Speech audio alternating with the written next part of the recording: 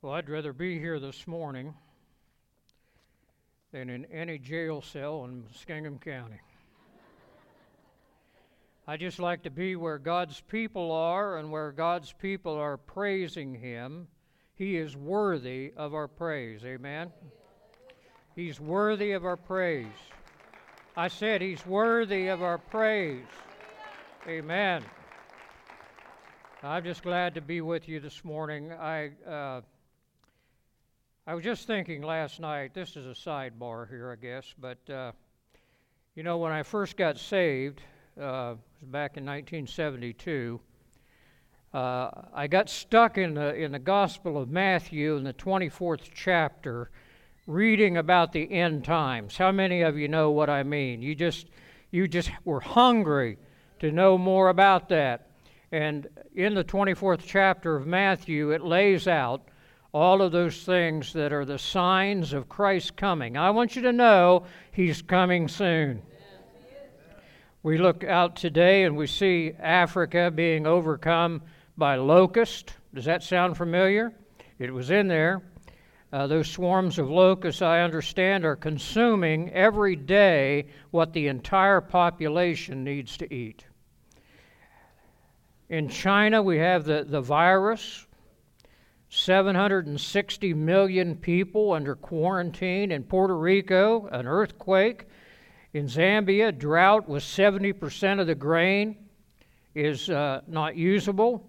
In the U.S., we have all kinds of weird weather, floods and landslides and so forth. Australia's on fire. And it just goes on and on and on. And we look at that and we compare it to what Jesus said we would see when the end times were close, and we just say, thank you, Lord, for giving us a heads up. And so what does that mean for me and for you? If we actually believe that Jesus is coming soon, we need to be what? Ready. Amen? And we need to be working. And we need to be filled with His Spirit, that we might be used of Him in a mighty way. And so this morning I want to share with you a message about how God prepares us. In Matthew chapter 5, verse 13, Jesus said this. He said, "You are the salt of the earth, but if the salt loses its flavor, how shall it be seasoned? It is then good for nothing but to be thrown out and trampled underfoot by man." Now, as Christians, we're good at remembering the good old days. Come on. I remember when. Amen? And we remember this revival, and we remember that revival, and we remember this move of God and that move of God. But we're not supposed to be looking back so much today as we're to be concentrating on what God's doing today and what He wants to do in the future. Amen? Amen? And so I want to talk to you about salt this morning. If anyone has ever come to you and said, "Oh, you're just the salt of the earth," that's a compliment. Amen? Because Jesus said we were the salt of the earth. What's it mean? It means that we have a usefulness and that we're working in God's purpose for our life. God has a purpose and a plan for everyone in this room. You say, "Oh, no, not me. I just sit on the third pew back in the center and try to be quiet and, not get in the way." No, God has a purpose for you. You may not have an administrative position or a position where you're presenting in the church, but where you work, where you live, your circle of influence, God has a purpose for you to touch those people with the gospel. That's what He has. In the ancient world, the Greeks saw salt as divine. The Romans said there's nothing more useful because salt is so pure. It's pure because it's made from the sea and the sun. Now, I wonder if you'd think for a moment what people in your life have been salt for you. What people have touched you along the way and helped you to find Christ or helped you along the way in your journey with Christ? Who are the salt people in your life? Who are the salt people? Think about that. Well, Jesus said there were some qualities of salt. We want to talk about that this morning. The first one is purity.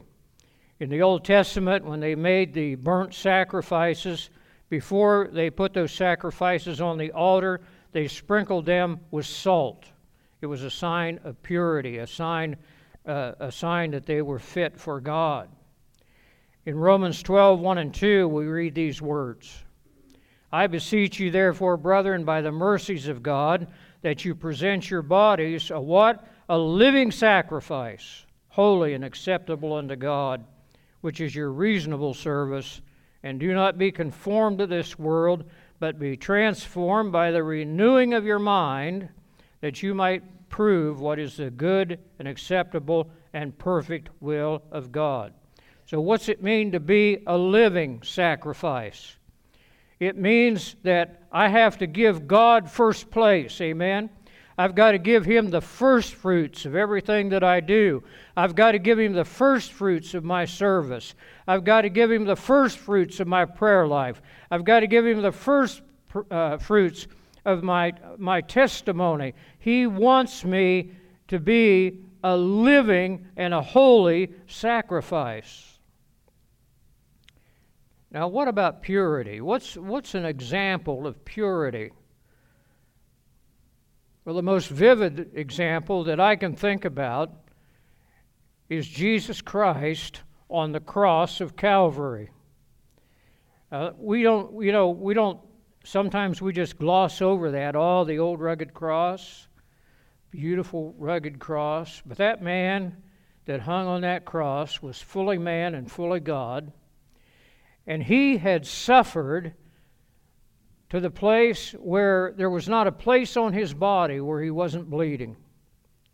He went through unimaginable torture and mockery and all the things that could be thrown at him. And he hung on that cross and he looked down into that crowd, some of them still mocking him, and he said, Father, forgive them, for they don't know what they're doing. They know not what they do. Perfect love, perfect purity. Purity that's we're only capable of when we're operating in the Spirit of the loving God. Amen? Well, I'll tell you what, He's not on that cross anymore. 3 days later, He rose again. And He appeared to the disciples, and He walked with them, and He talked with them. And then one day He said, I need to go back to the Father. And He ascended back into heaven. And this morning, Jesus Christ is seated at the right hand of God, making intercession for the saints. That's you and that's me. Now, yeah, praise the Lord. You know, a lot of people think they're saints, someone's in a stained glass window somewhere. No. Just try this tomorrow morning, will you? Humor me and try this. Look in the mirror in the morning and say, good morning, and use your name. Good morning, St. Sturman. Good morning, St. Jason. I'll tell you, it feels weird because we don't think of ourselves as saints, but God thinks of us as saints. And Jesus is making intercession for us. Amen. Hallelujah. Now, I want to talk a little more about this purity, and we go back to 1 Kings chapter 19, and here's, or 1 Kings chapter 2, verse 19, and we read these words. Then the men of the city said to Elisha, please note the situation in this city is pleasant as my Lord sees, but the water is bad and the ground is barren. And he said, "Bring me a new bowl and put salt in it." So they brought it to him. Then he went out to the source of the water and cast in the salt there and said, "Thus saith the Lord, I have healed this water. From it there shall be no more death nor barrenness." Now there's a type and a shadow and a symbol here. As Elisha takes this bowl, what's that bowl made out of? It's made out of clay, amen? Does that ring a bell? We are clay vessels. He says, "Bring the salt." We're putting the salt into the clay vessel. And the clay vessel is carried to the place of bitter water, and it's thrown in, and all of a sudden, the water is made pure. God puts His Spirit in clay vessels and purifies them and empowers them, and they go out, and what they touch becomes pure as well, as we share a testimony. Do you get the picture? Excuse me. Well, Elisha went on a little farther to Bethel, and Bethel had experienced,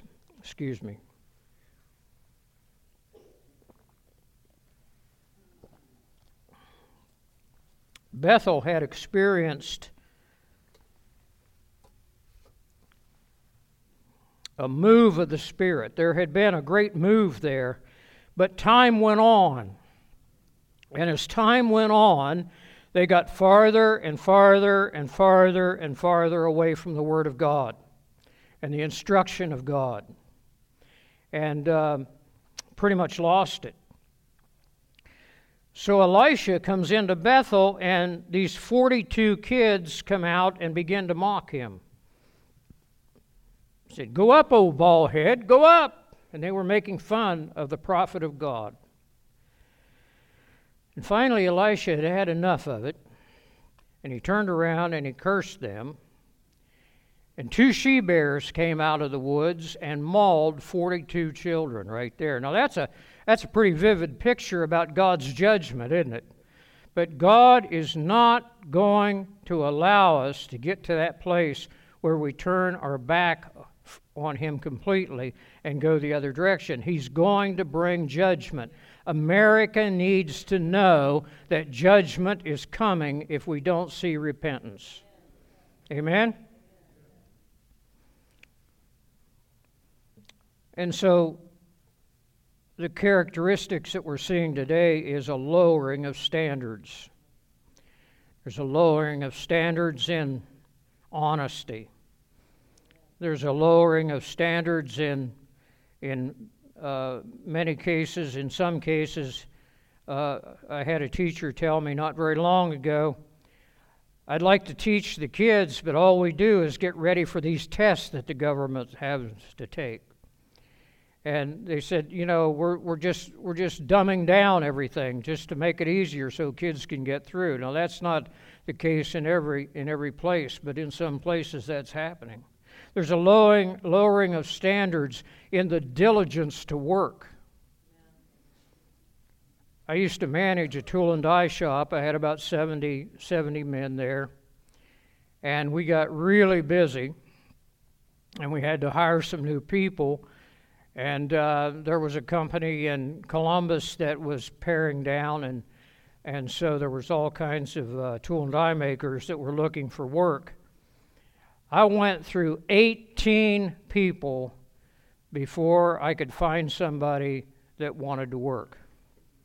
This one guy came in, and he had 30 years experience, and he was a sweet old guy. Well, it seemed like he was old to me then.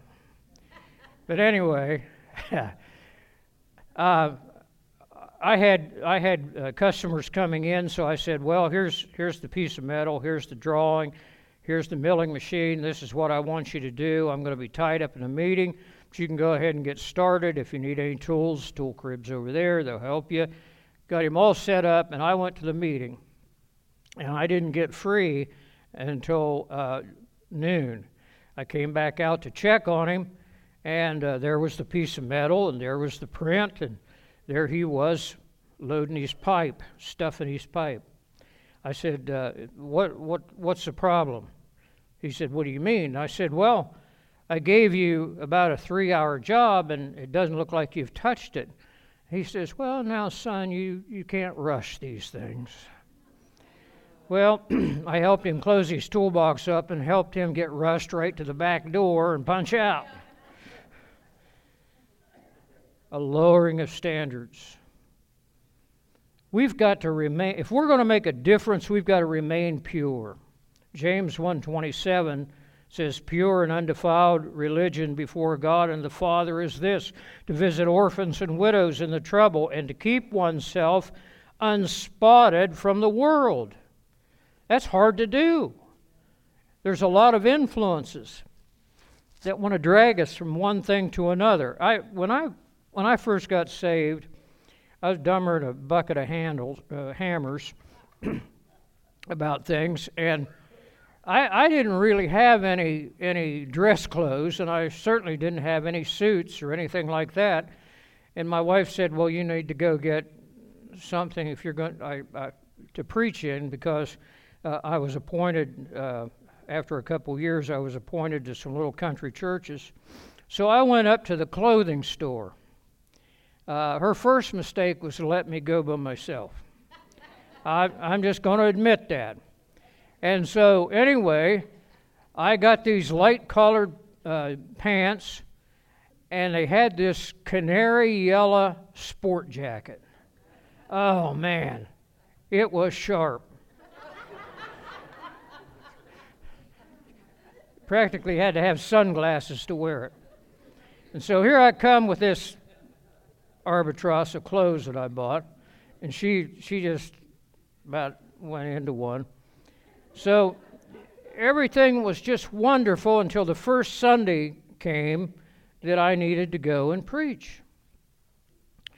And the first thing that happened was I brushed up against the side of the car. And the next thing that happened was that I brushed up the side of a pew going into the church where some kids had wiped their hands over their candy or something. And it didn't take me very long to find out that I was going to have a horrible time being unspotted in that yellow jacket. Amen? And so, it's the same way in the world. We can't withdraw from the world, but we need to remain unstained. And to do that, we've got to stay in the Word of God and stay in prayer that the Holy Spirit can continually fill us. Amen? You see, this purity comes by the presence of God. Secondly, salt is a preservative.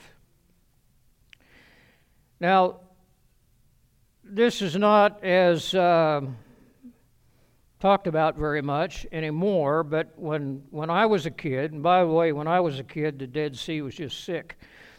But when I was a kid, Grandma's farm, every once in a while we'd all go down there to eat together, the family, and they would go out in the shed out back, and out there would be hams hanging on a string out in the shed, wrapped in burlap, and inside the burlap there would be salt.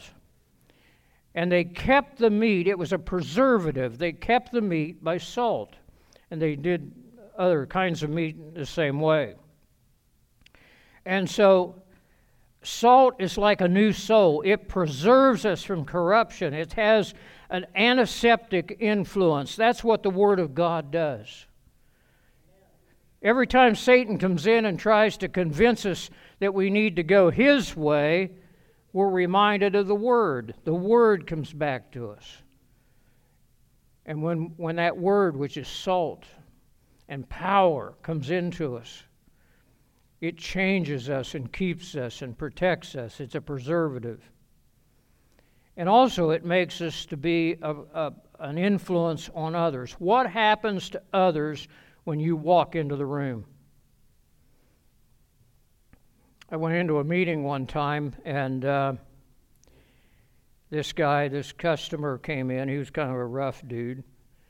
And he was over there in the corner having a chat with some other people, and he was using some language that wasn't very nice. And all of a sudden, one of my engineers went over there that knew him pretty well, and watch your mouth, this is a preacher. Well, we ought to carry the salt out where people can see it and where they know what we stand for. Amen? We need to be that salt. We need to be that salt. There was a man that worked in a shop, and when I got out of high school, I went to work there. His name was John. And there's something that was different about John.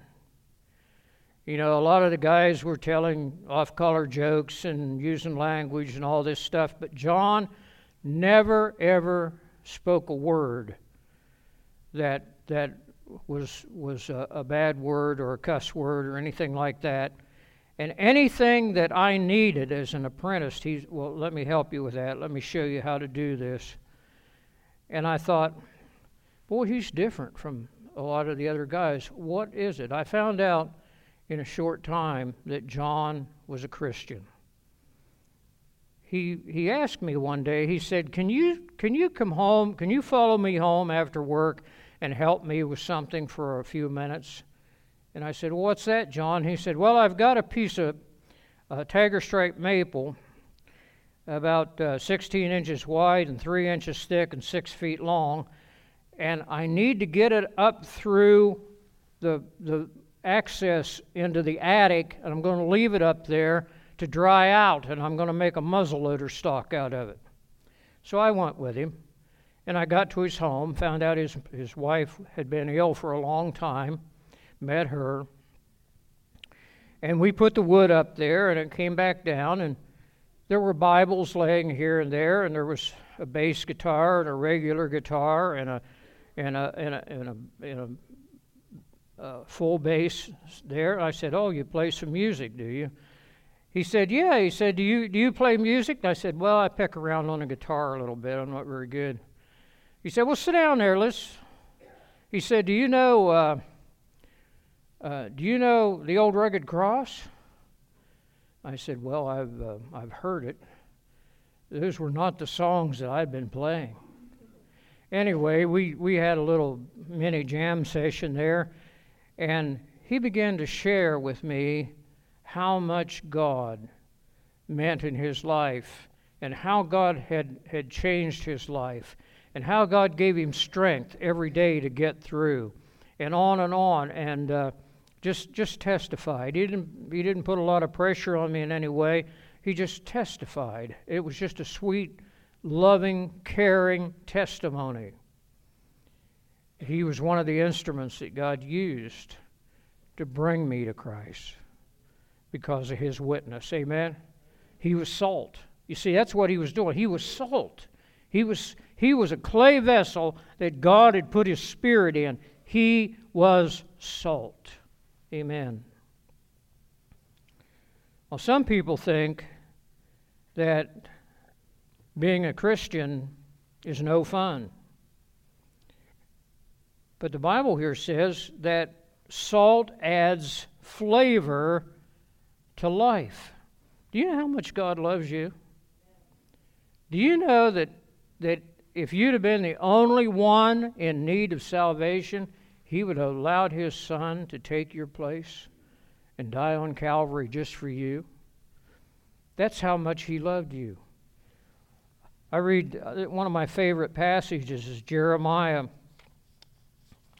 29:11, and it says, "For I know the thoughts I think toward you, says the Lord, thoughts of peace and not of evil, to give you a future and hope." God wants to give you a future. He wants to give you hope because he loves you. Amen. Some people have connected Christianity with taking the flavor out of life. If I go to church, if I accept Jesus, I won't have any fun anymore. I won't be able to. Listen, the fun that I thought I was having back there is nothing compared to the joy and the peace and the fun and all of that Jesus has poured into my life. He's given me a joy and a peace that goes beyond anything else. Oliver Wendell Holmes, a quote from him that I read the other day he says this: I might have entered the ministry if some of the clergy I know had not looked like undertakers. How many undertakers we got in here? Well, people are watching. People are looking for something that'll make a difference. Do they see that difference in you? Do they see it? Is the salt showing in your life? We need to remain full of joy. Galatians 2:20, Paul said this: I have been crucified with Christ. It is no longer I who live, but Christ lives in me, and the life which I now live in the flesh, I live by faith in the Son of God who loved me and gave himself for me. He said, I've been crucified with Christ. The life that's in me now is the life of Christ. That's the salt that Jesus is talking about. Now, the last part of that verse says something unusual. It said, if the salt loses its flavor, how shall it be seasoned? It is then good for nothing but to be thrown out and trampled underfoot.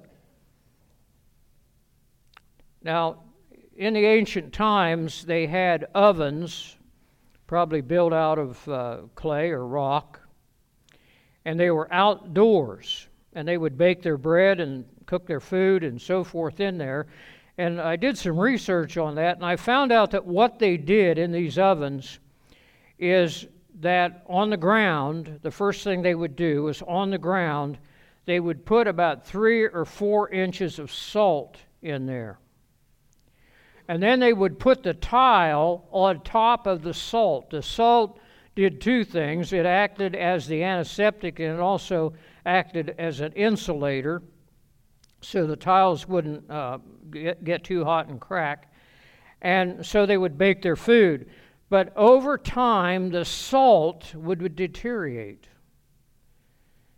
And every once in a while, that salt, when it wasn't doing its job and the oven wasn't working properly, they would take the tile out and they would rake all that old salt out of there and toss it in the road or toss it away. They would put new salt in, put new tile in, and start over again with a fresh oven. That's what what he said would have been a picture that they could picture right when he said it.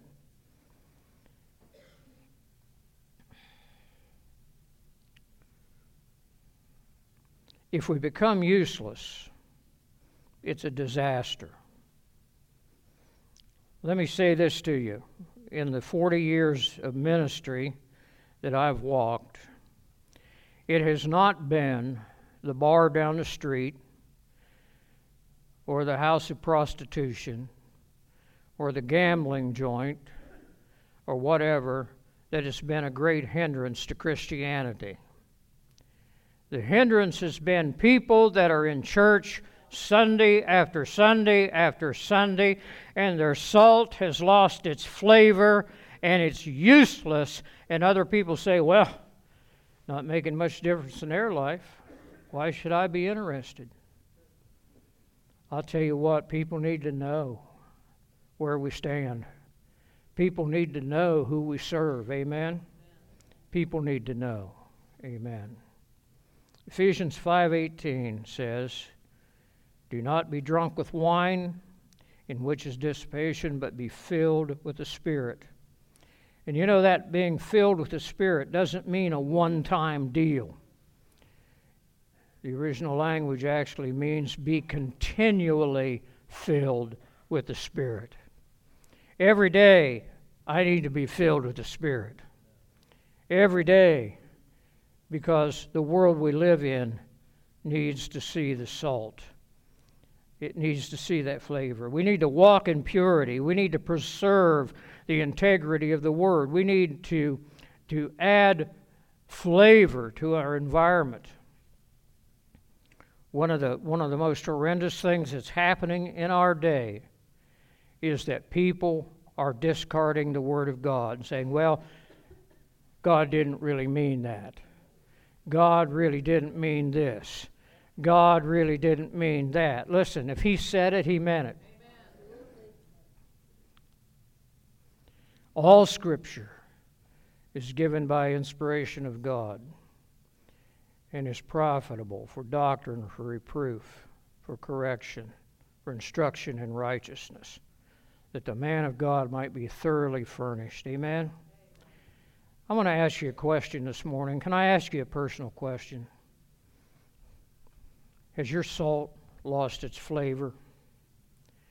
Have you come to the place where, I remember that first love experience, and I remember when I was so excited about Jesus, and every time the church doors were open, I was there, and I'd read my Bible every day, and I'd have a time of prayer. But here lately, I just don't have so much time, and there's so many things in my life that have crowded all that out, and I make it to church, occasionally or pretty often, but I don't have that excitement and that burning in my heart that I used to have. Maybe your salt has lost its savor, its flavor. And what do? If we recognize that, we ask for God's help. And it's time to take the religious tile up. And it's time to rake the old salt out and cast it away and get a new infilling of God's precious Spirit and put a new layer down and replace the tile and start to cook again. Amen.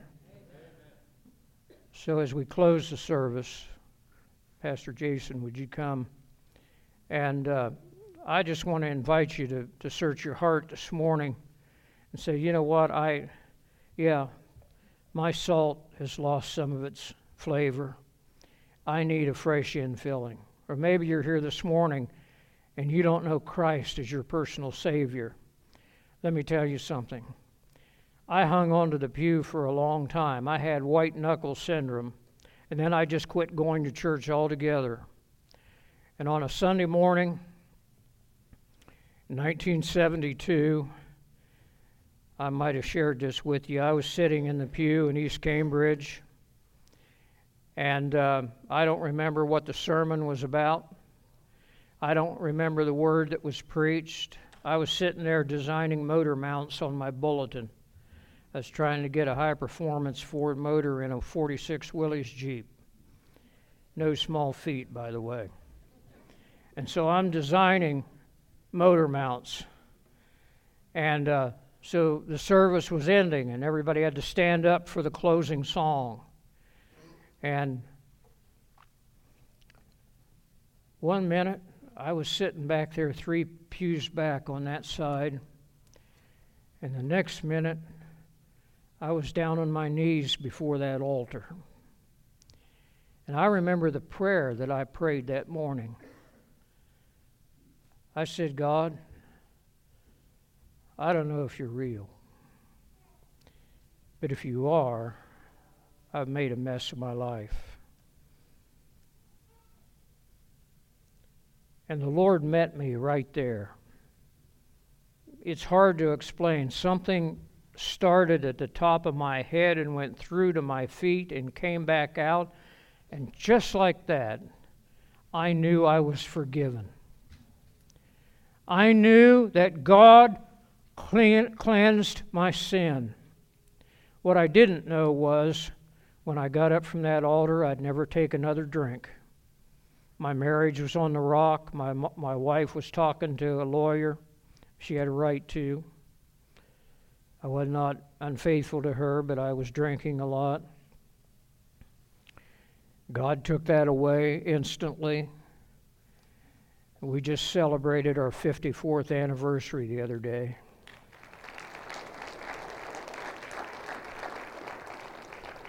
Because God put salt back in the clay vessel. If your salt has lost its flavor, just come. Just talk to the Lord and say, Lord, I need a new touch. He'll meet you right here.